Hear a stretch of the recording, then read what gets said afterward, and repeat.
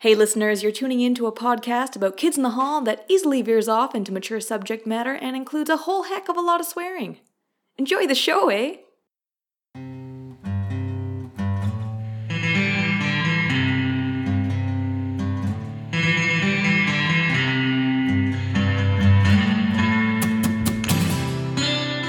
Welcome to Kith and Tell, the only podcast devoted entirely to lisping lovers and gossips.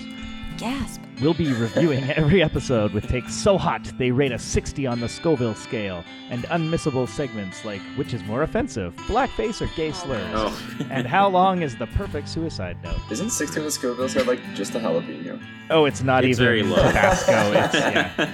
It's like a Red Hot's Frank's Red Hot. Yeah. Anyways, I'm Hans Seidemann, and I'll be hosting today's episode.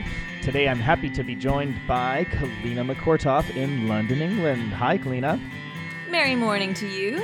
Excellent. Also joining me is our resident possessed person, Stuart Derek Kotick from Vancouver. Contextual reply. Excellent. And the power of Christ compels you. The last but not least, joining Stu in Vancouver, we have Trevor Record. Why? Good boy. Good boy. I didn't good like boy. his joke. He had a joke that said, I put the T back in Trevor. I was like, a horse is funnier. This is why we don't have our own show. Quick aside, I've been calling Kalina K-pop and Trevor T-Rex, and I've decided recently that I should start calling Stu S-Club. S-Club. Which sent us all into a S Club 7 Wikipedia page. Found out Right. so much about S Club 7. Give us some facts, quickly. Well, this isn't an S-Club No. 7 podcast, so Yet. let's get on with the episode. Today, we'll be reviewing episode 13 of season 2, which aired on March 12th, 1991. Let's kick off with our sketch rundown. We've got Good Cop, Bad Cop, where the police department works on their traffic control skills. Phone sex, in which a drunk and sexually adventurous Scott has some explosive phone sex with the chicken lady. Spit Real Far. Our fact-toting girl is back to tell us about her uncle's expectorating prowess. Stu's favorite bit of the episode, I'm sure. Children's Novelist is next, where Kevin struggles with the plot of his latest novel and the murderous jealousy of a beautiful blonde played by Scott. Good Thing About Being a Cop, in which we learn that apparently cops get well paid. He Sells Shoes, a sketch where we meet a much more evil version of Fletcher Christian. Fago, where Scott solves the problem with a gay slur. Bigfoot, more facts from our favorite girl about the talents of a mysterious creature. Then we have Bluesman Heckler. Mark wears blackface again. Why is Mark wearing blackface again? Seriously, can we stop it with the blackface? I just want to laugh at a dumb sketch comedy show. Then we have In Love with 45 Years, or In Love for 45 Years, rather, where With the fact 45 girl... years. I'm in love with 45 years. It's my second favorite date. Seems like a good amount of years. Yes. I don't know if But I In love Love it. for 45 Years is a sketch where the fat girl shares with us a touching tale of romance. And then finally we have the really boring suicide note, where Brute's suicide note is way too long. No, Kevin. Sweet baby Kevin. Oh, sweet baby Kevin. All right, well, let's get on with our first segment, which I've kind of titled Touching the Third Rail. I feel like we've kind of talked about the blackface thing to death already. Spoiler alert, it's bad, and they shouldn't have done it. But here it is again. Notably, though, in this episode, we also have Scott trying to solve the problem with the word faggot, and the episode closes with an extended joke centered on suicide. So the question I pose is, why do we think the kids are so drawn to these kinds of third rail topics? And as much as we clearly don't appreciate some of them, is this willingness to play with taboos part of what makes them stand out so much? Stu, I feel like you have some thoughts about this, so why don't you start us off? Yeah. My first thing is I love the Suicide sketch, so I'm obviously biased. But, I mean, it's hard to say why they did things with so much time having passed, but we know from secondary sources, Paul Myers, cough, he made a line along the lines of, Kith didn't try to be edgy, they tried to make comedy that they thought was funny. So, like, with that understanding, what makes the kids laugh? And their voice does have some range, but, like, what makes them laugh? What do they like? They like the dark. They like the macabre. They tend to embrace and embody counterculture. Like, we talk about Kids in the Hall as part of the almost, like, punk scene in terms of DIY aesthetic, like the lo-fi montage, the almost, like, intentionally shitty sets or premises, the refusal to shy away from taboo. But I think a big part of that presentation is the attraction towards stirring a strong emotional response in the viewership. And it's almost like this borderline antagonistic relationship with the audience. It's like, in a lot of ways, Kids in the Hall are the Sizzler sisters. We just end up cheering for them because we are insane. And also, having said that, blackface is bad. I mean, sure. Yeah. I'd like to actually separate the blackface sketch from the other two you mentioned too. It's like, I don't think that the blackface sketch was edgy. Like, that was not the idea. It was legitimately just like, Mark is a dope that thought it was fine for him to wear blackface and pretend to be a blues man. It didn't go any further than that. There was no humor in him trying to play with people's boundaries. He's just like, look, I'm a blues man. And amazing. And the last time he came up, good yuck, Trevor. Mark was out of blackface and made a whole comment about like, oh, I'm actually privileged and I'm not actually. And we thought that maybe he had this like second level of enlightenment about how he shouldn't have done that, and then he's right back into blackface. That being said, to be fair, I don't know whether they were ever trying to be edgy per se, but I do think that they find humor in making people extremely uncomfortable. Like, they do think that just making people feel awkward is pretty funny, and that's definitely what's going on with their suicide sketch. Like, I don't know if edgy is the right word for it, but they do think that there's something inherently funny about this idea that everyone has to go see their friend that committed suicide, and it's really awkward. And, you know, that they were really trying to push people's boundaries in that sense. Mm-hmm. It's definitely taboo, right? Like, yeah, and I mean, it's interesting because you think, I know we constantly make this comparison, but with other sketch shows like SNL, where you think about you're trying to get the mass late night audience, I've never felt like that is what Kids in the Hall, despite being on, say, like a Canadian public broadcaster, was really trying to do. I mean, I you know, it's clear to see why they have a cult following. And I do appreciate that boundary pushing, otherwise we clearly wouldn't be doing a podcast. They're look at that boundary pushing, look at sort of sexuality as well as the suicide line. It just seems like they just left no areas out of bounds, and that often worked in their favor. But I mean, there was that recent episodes we had where there was the sketch at this train station where Mark, as the gay vampire, Mach 2, was trying to save Dave from being beaten up by a bunch of gay-bashing thugs. That was an example where they were unfortunately, making an attempt to be on the right side of history, but just comedically it fell flat. So, like, you could be like, that almost could have been, I felt like, a PSA rather than a sketch show segment. But in contrast, then we get things like the Fago sketch with Scott. I mean, it's tongue-in-cheek enough, trying to figure out, which letter in a word makes it so goddamn offensive, draws things in like the prosecution of homosexuals through religion, and it's just both subversive and funny. And so, even comparing sketches like that where they're both taboo issues, both about sort of gay humor, I don't know, like comedically there still has to be that kind of formula. So it's not like you can just say, oh, we're, say pro LGBT. Like, there has to, they clearly tried and failed in some cases, and then obviously really win at it in others. Yeah, I think, the point that you were making, Stu, and Trevor, you echoed it as well, that they weren't really trying to be edgy. They were just trying to be funny, and whatever they found funny was what worked. I mean, I think it's one of those things where, and you're correct as well, Kalina, I think, which is that if you're going to watch this show and appreciate it, like, you're going to have moments where it really rubs you the wrong way, because they're kind of always playing at the edges of what is kind of funny, right? And so, whereas we're turned off by, the blackface sketches, which are, how to put this, they're not like, the premise itself wasn't like edgy for the time, you know what I mean? It wasn't like, it wasn't pushing on a taboo at the time necessarily in the same way that like the kind of the gay content would have been, at like, that would have been seen as more transgressive back then, right? We're not turned off by that. We're like, yeah, that's awesome, this is hilarious. And then watching it now, I think I was probably too young to really appreciate it at the time, but now watching it, I'm like, oh yeah, the blackface isn't so great. But I'm sure there were people back then that were like, oh, I love this blues band guy, and we're like, but I don't like this Scott fella, he seems a bit effeminate for me. On when you look at the comedy of the time, like John Hughes movies had like Long Duck Dung and so forth, and it was very common for it just to be funny for someone to play a person of a different race and play up like offensive stereotypes and so forth. That was not edgy. That was just broadly accepted humor. Well, yeah, and not everything they do is edgy. Helen's Some of it is really lowest common denominator. Helen's is edgy in a different way because it plays with your expectations, man. Don't do this to me, man. Anyways, all right. Well, I don't know if we've solved this, but I also don't know if there's anything to solve. So we talked about some stuff, and that's what a podcast is all about. Is it possible to be edgy in 2019, or have all the edges been pushed away and you just fall off to the pit when you try now? I mean, I live in a pit. I live in the pit. 2019.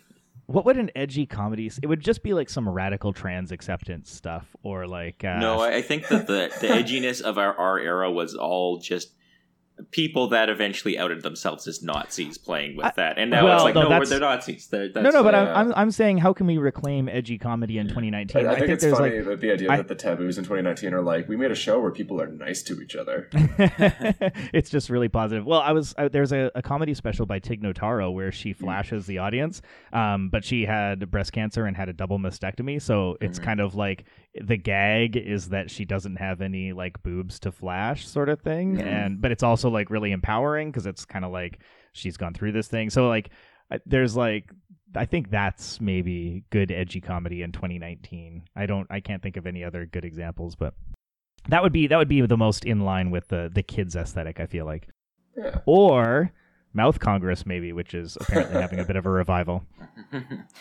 Yeah, but that's that's straight rock, man.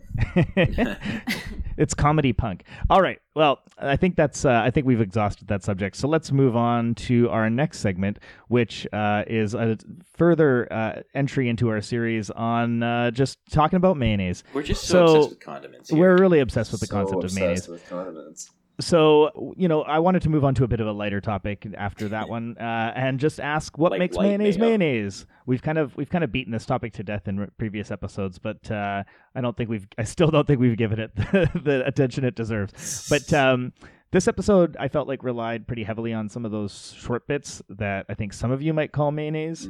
We had 2 police department sketches, 3 Fact Girl bits, which together made up nearly half the episode's sketches. But for me, the Fact Girl bits are that good mayonnaise, while the police department bits left me with a bit of a dry sandwich. So whether we like it or not, let's get into it. What makes mayonnaise mayonnaise, and when is it good, and when has it gone off?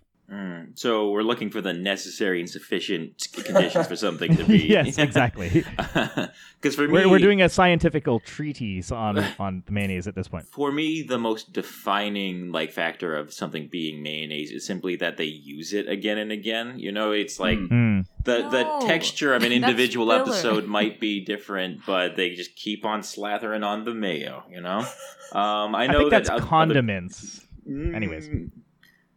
I feel like condiments can be just any kind of short throwaway sketch, but mayo specifically is like, every freaking sandwich has this. They just keep using it. Yeah, I mean, I guess to me, the term mayo just makes me think about, yes, okay, short sketches, but they have no sign of dark humor. But I also think that there's often, like, the country doctor sketch, I would classify as mayo because, I mean, it's while so you kind of have... long, though. It is, that's I know. why. It's like piece of roast beef. Yeah. But just a tough, chewy piece of This is why personally... Just chewing and chewing because we did not set the parameters of our condiments early enough in this program.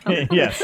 I've come to believe that mayonnaise is just that kind of light humor that has none of the dark aspects that we were just talking about in the previous segment. So, for example, yes, totally, Helen's mayo, 100%, but I don't actually categorize the police department as mayo. It's filler, but it doesn't have enough of the Kith twisted humor to...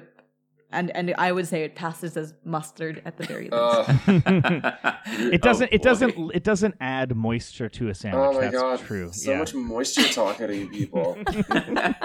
Kalina, you're insane. That doesn't make any sense. Like that just means you're just like, if you don't like it, my you're like, rubric will stand. I'll back you up in a sec. That's Kalina. like fluffy, Thank you. right? Like I think the thing about mayonnaise is that it's a cookie cutter repeated sketch. It's something that like has a very clear format. You recognize it immediately, and it keeps coming back. Okay, I'm going to back clean up here in the sense that I think the defining characteristic of mayonnaise is the niceness of it. Like yes. in a show that's defined so much by its edginess, like the niceness of mayonnaise is what makes it stand out from those other sketches. So exactly. So Helen's is great for that because yes, it repeats, but it's just like, oh, here's some nice ladies having some opinions on things. I hadn't really thought of it before, but Clean, I totally agree that Country Doctor is mayonnaise. And another mayonnaise sketch might be the Fletcher Christian sketch where he's just like, I'm a shoe salesman. I have the same name as another guy who's more famous than me. Stretching our understanding of what a condiment is to the point where it loses all meaning. Things that are longer and more based on like a setup, premise, climax, payoff kind of structure, those are not condiments. Those are all things that like are going in the sandwich. Those are like big hunks of cheese and little pieces of lettuce and okay, that's a fair point. Yeah. That's a fair point. So maybe the Doctor sketches more like a butter cheese, like a Havarti. When did we get so married to the sandwich analogy? I don't know. We had a very like food heavy analogy episode. This should be like seen more as like a multi-course Japanese meal too. You know, and there's some just palate cleansers where you just wipe some ginger across your tongue. There's no way we can come together with that kind of rubric. We can't even decide on what a mayonnaise is. Which, by the way, what's that Japanese mayonnaise? When did this podcast just become us uselessly Thank debating what types of condiments to Yes, Trevor. Look, we've decided to review episodes of a show 30 years after the fact. We're going to struggle for new ideas pretty quickly, clearly. That's a wonderful segue, because It's a Fact is fucking trash garbage, and I hate it. And I hate looking at that ginger, and it's awful. It's one of those ones where, like the Helens, I see her in the distance, and I'm like, no. I just know what's coming. Some of the It's a Facts girls are funny. They're so lame. They're so lame. She's precocious, and it's always fun whenever they have kids doing. Oh, but I hate precocious. Put them in a bin. Stu, some people describe you as being a bit precocious. I was about to say, you always hate the things that remind you most of yourself, right? I have a tumultuous relationship with myself, and that's all there is to it. All right. Well, I don't think we're making any progress. We should probably not agreed on what a condiment or mayo is. This is turning out to be a great episode. Oh yeah, this is a real. Let's do it a fourth time, folks at home. You know, here I have something to ask you, which is that do you like this show? Because if you do, you should follow us on social media. You can find us on Twitter, where we're at Kith and Tell Pod, or on Facebook at facebook.com/KithAndTell. It's basically a gift parade of all the best moments from each episode, which is probably better than this current episode you're listening to right now. So go back through our socials and laugh your time away while we continue talking. You can also email us at contact@kithandtell.ca and tell us what you think about the show. We'd love to hear from you. And you might even get your email read on the air. Woo, woo, woo. Ooh. All right. Well, condiments aside, before we move on to our standout sketch of the week, let's make our votes for the best and worst kid of the episode. Hooray. For me, the best kid of the week goes to Scott. He's got a prominent role in a bunch of sketches, and even though they're all so different from each other, he pulls all of them off. The controversial though it is, Fago is an iconic sketch, and he's a genius for coming up with it. So he wins for me, and worst kid of this week I will give to Mark for what should be obvious reasons. Yeah, I'm right on board with you there, Hans. Mark, god damn it, get rid of the blackface. He loses all points for that nonsense. Best boy definitely will lob that to Scott for his rendition of the good Canadian hoser in the phone sex gag with Chicken Lady, and the great delivery and content in the Fago sketch. I never really considered myself much of a big Scott fan. I guess mostly because sometimes you sit through the buddy sketches and you just it just doesn't land for me, but I am just starting to really appreciate him a lot more, and I feel like Hans, you've been sort of leading the charge on that, so I'm trailing behind, but I'm catching up. Love me some Scott. Yes. I gotta give it to Bruce. I love Suicide Note. I think it's just so funny, and the internal dynamics where he kind of picks on Kevin and makes him do emotional labor, and they're all just jeez, it didn't really read it. Sing-songy, oh Kevin, what did you think of my writing? And he has this look of just despair on his face. I think it's great. And I really liked his commitment to the shoe salesman. It's just he really went for it. Tipped it over. That was a good one. Do you have a worst kid, Stu? Let's go with Mark so that I don't look like a racist on Twitter. Wait, but yeah, why am I bothering to ask? Yeah. It's kind of a lazy bit. It's like his preacher. It's like, oh man, you sure did do improv back in the day, didn't you? You had all kinds of characters. Nito Burrito. More than anyone, Mark you had hate his characters. Preacher. I love his preacher. I think his preacher is great. It's just, it's like, it's a lazy bit. Or is it mayonnaise? Who the fuck knows? But it's definitely just... it might be. That is just like some very great shade that you just laid on the entire concept of improv, where it's like, is it really off the cuff if you just have like 10 characters that you fall back on every time? Right? Yeah. True. So I will also give it to Scott myself, though.